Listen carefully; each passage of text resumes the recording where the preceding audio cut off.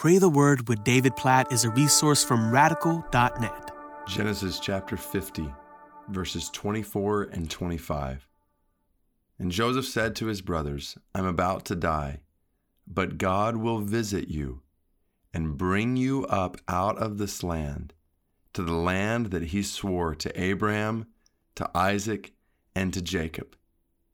Then Joseph made the sons of Israel swear, saying, God will surely visit you, and you shall carry up my bones from here.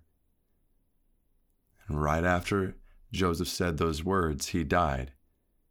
So why would his last words be, carry up my bones from here? Why is that so significant?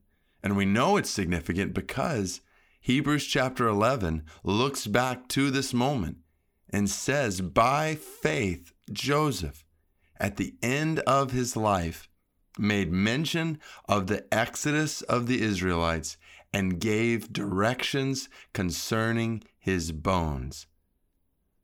Oh, don't miss the picture here. Why Joseph's instructions about his bones demonstrated Joseph's faith in God.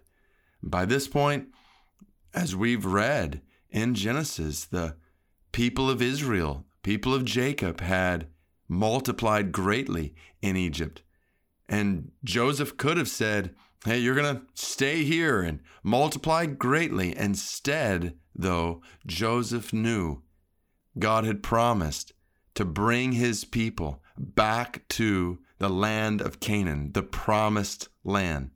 And so as he lies there on his deathbed, he is looking forward in faith to what God has promised, specifically to a future land that God has promised. Can I say that one more time? Just let it soak in. As Joseph lies there on his deathbed, he looks forward in faith to a future land that God has promised. And in this picture, we see how every single one of us who has trusted in Jesus is called to die.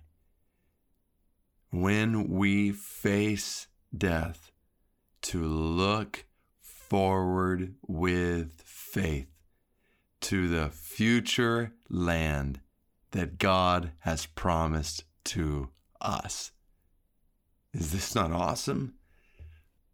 I think about people I know who have received diagnoses, prognoses that, apart from a miraculous intervention from God, will soon find themselves breathing their last breath. But they can know, and they do know. I think about one brother that I'm thinking of right now who knows beyond the shadow of doubt when the doctor told Ben Fairfax that he had a prognosis that would be a matter of weeks, he looked back at the doctor with peace in his eyes and he quoted John 3:16 to him.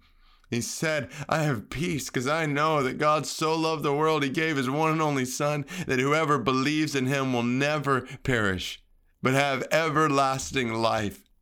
That's looking forward in faith to a land that God has promised. And this is the way God has called us all to live and eventually all to die. Looking forward in faith. So God, we praise you. We praise you for John 3:16.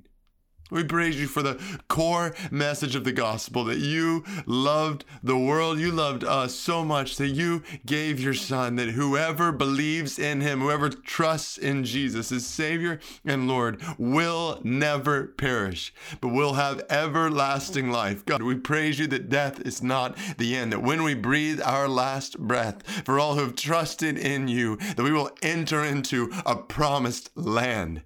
A land that's better than the land of Canaan, flowing with milk and honey. A land where there is no more sin, no more sorrow, no more suffering, no more death. Where our bodies will one day be fully resurrected to enjoy a new heaven and a new earth for all of eternity. All glory be to your name for the land that's coming. We look forward to the land that's coming.